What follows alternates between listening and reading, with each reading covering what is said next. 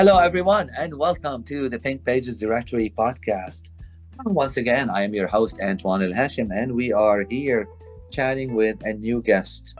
We met this organization, Arise, when they approached us because they have a specific program that they're doing for women, and they wanted to make sure that the LGBTQ plus community is included. They are a Canadian organization, Rise, empowering people, launching ideas.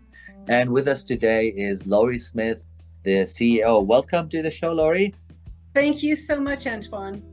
My pleasure. Why don't we start with who does Rise serve?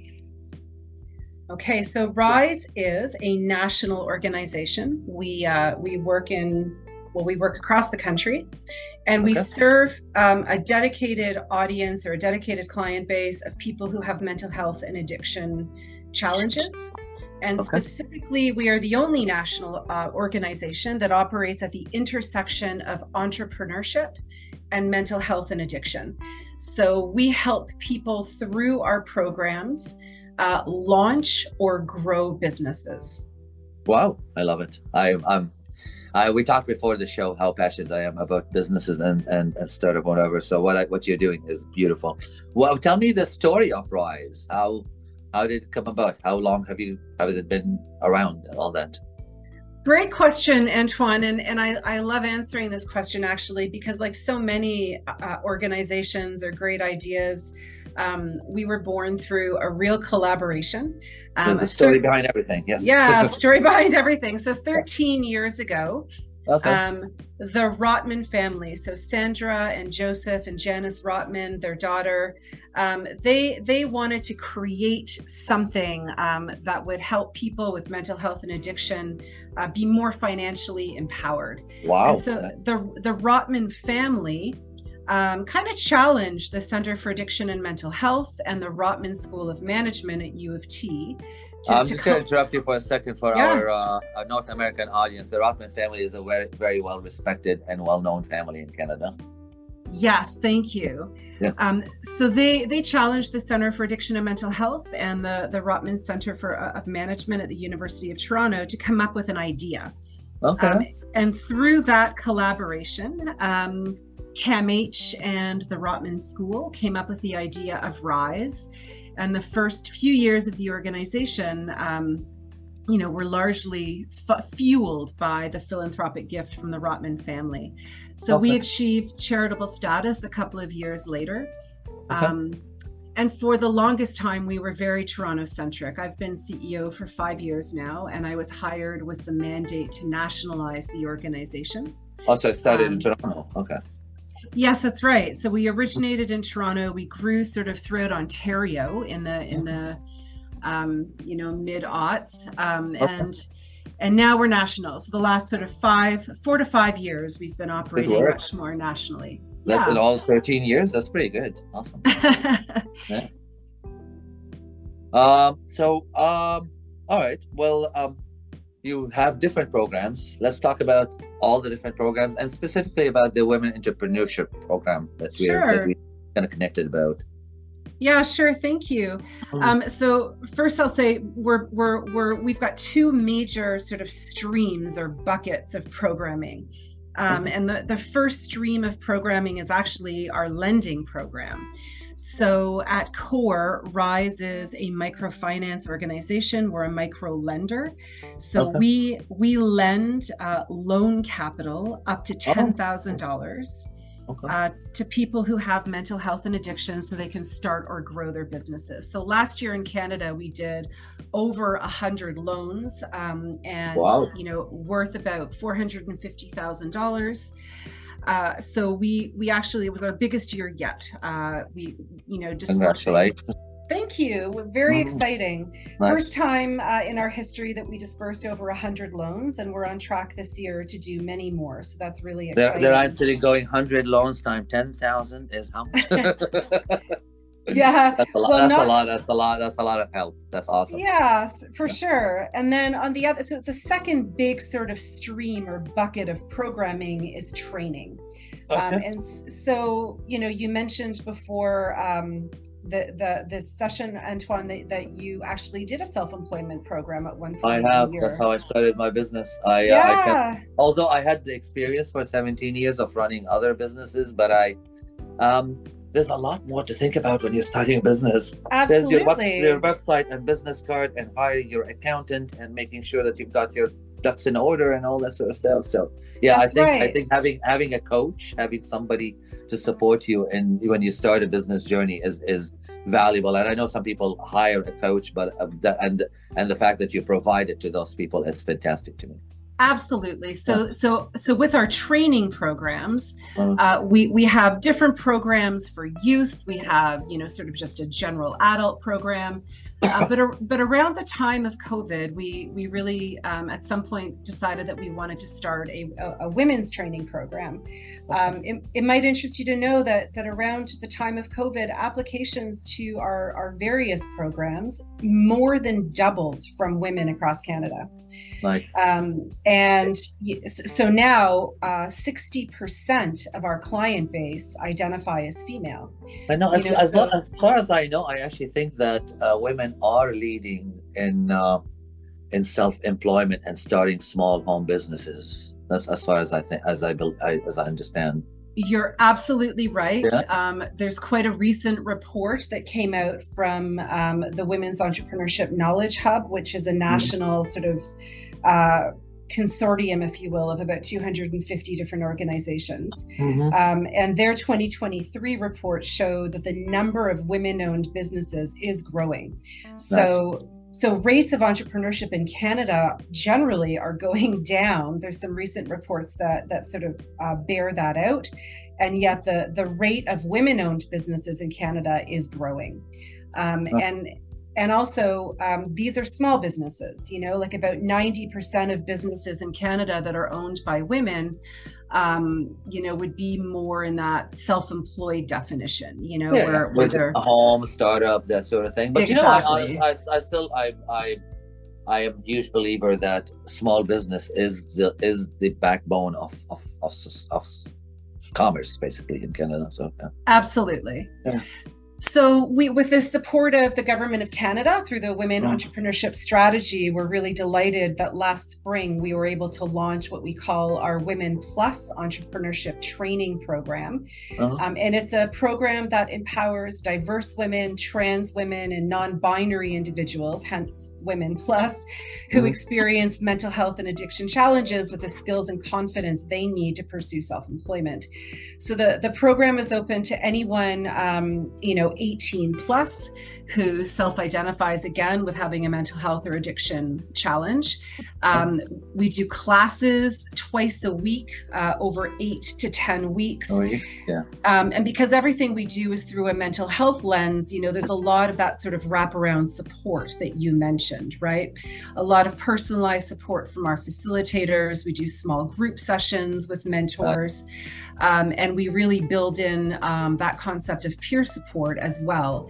So people really feel like it's a safe space, that people, are in the program that understand their particular journeys and challenges. And so in that respect, it's really a community of like-minded people and a very supportive, connected group. I'm gonna read actually this on your brochure or material. The Women Plus Entrepreneurship Program empowers diverse women, trans women, and non-binary individuals, Women Plus, with the skills and confidence to pursue self-employment. Trauma-informed and built on inclusive, decolonialized, and accessible feminist philosophy, it is a safe space where you'll work closely with peers, expert facilitators, and experienced mentors to learn business fundamentals, develop a business plan, and pursue success as you define it. I love the description. Oh, thank you. Even the description is empowering. I love it. That's great. Yeah. Thank you. And you deliver the program in English and French, I understand. We do. Yeah, it's a bilingual program. It's available in French and English. And we just had our first graduation last week, and it was quite a delight to participate and sort of witness some of these businesses that have been created by these women. You're actually getting this because I remember my graduation day too. I had like a 34 passionate people for 8 weeks. Also, I think it was 8 to 10 weeks as well in a class learning all of this, and we felt so giddy on the graduation day. That's Like we're exactly graduating from right. Yeah. college again. Yeah, It's a real celebration, right? yeah, absolutely, absolutely. Um, um, what do we call it now? Why the inclusivity, the diversity? Where did that come about, and why was it important to introduce this program? Well, entrepreneurship is hard. You know that better than anyone, being an entrepreneur yourself. Let alone if you have, other types of barriers, right? Okay. So for anyone with mental health and addiction challenges, entrepreneurship is all at once a really great possibility or potential to be able to sort of plan your own future and arrange your own schedule and define your own notion of success. Yeah. But then you also layer onto that, a lot of women have intersecting identities and intersecting challenges and experience with systemic racism, or lack of access to capital. Women don't access capital as easily or readily as men do for entrepreneurship. So for a lot of reasons, we wanted to create a very bespoke program that at its core embedded this approach through a mental health lens, and also that is more inclusive and feminist. So the approach of the program is about a lot more than just profit. We teach participants about the traditional business model canvases, but we also introduce them to feminist business model canvases as well. So for example, we talk a lot about what are your values, and then how does that affect things like your cost structure, right? And we don't cite the cases of Apple and Amazon like you find in a lot of other business programs, but we try to find very relevant local examples of women entrepreneurs in Canada. So there's, the whole program is centered around, again, through a mental health lens with this notion or approach of inclusivity. And, we have heard feedback, we have received feedback from people in the program that they have found it very accessible and highly relevant as a result. Beautiful. Is inclusivity and diversity a thing for all the programs? Oh, definitely. Yeah. I mean, in general, what I've described is is Rise's approach. Philosophy. Okay. Yeah, our philosophy. The values that are at core of what we do are care, empowerment, and inclusion. We're a very values-based organization. So whether it's our micro lending program or our training programs, those values drive all of our work and our approach. Beautiful. How does one apply? Go to our website. There's a navigator on our website when you start to explore the programs through the drop-down menu. And that program navigator helps stream people who are interested in RISE programs to the right program. RiseHelps.ca, everyone. RiseHelps.ca. Well, fantastic. That's really, really great information. I think we had a good look at RISE. Let's look at you. What brought you to RISE? What's your background? What's my background? I know you've done a lot, and you've been involved in not-for-profit and all that for a long time. Yes. So from the time I graduated university, I have worked exclusively actually in the charitable sector in Canada. Okay. And I started off working in the arts, and then I transitioned to healthcare. And the last decade, I've been working more in the mental health space, which is frankly my personal passion in life, my personal sort of driver in life. We all know people who have mental health and addiction issues. And so I am no different. So I'm delighted to be at RISE. It feels like it's a very tangible organization, and it really is a great tonic for the complicated world we live in, to feel like I work in such an empowering and tangible place. But yes, I've spent my career working in the charitable sector for causes that I really believe in. Beautiful. I think kind of time to wrap up. Have you read? I always ask, have you read a good business book or just a good book lately that we can recommend to people? Oh gosh, I wasn't prepared for that question, Antoine. I am an avid reader, but I ebb and flow. So like I'll read relentlessly Okay. for a couple of months and then I'll have to Okay. stop because I'm too tired. I read way too late into the night.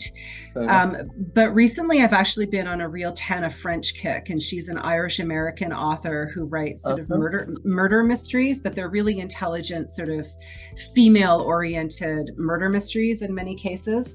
So I'm just finishing her latest book, actually. Okay. So yeah, so I read lots of things. Have I read a good business book lately? I'm not sure.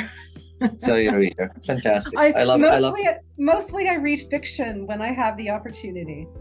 Oh, it's the same here. I'm usually done by business by the time I'm done with business. I don't want to read more business. Yeah, I yeah, wanna exactly. escape when I'm escaping or watching TV. I wanna escape. So wonderful. Thank you for your time, and thank you, Rise, for the great work that you do.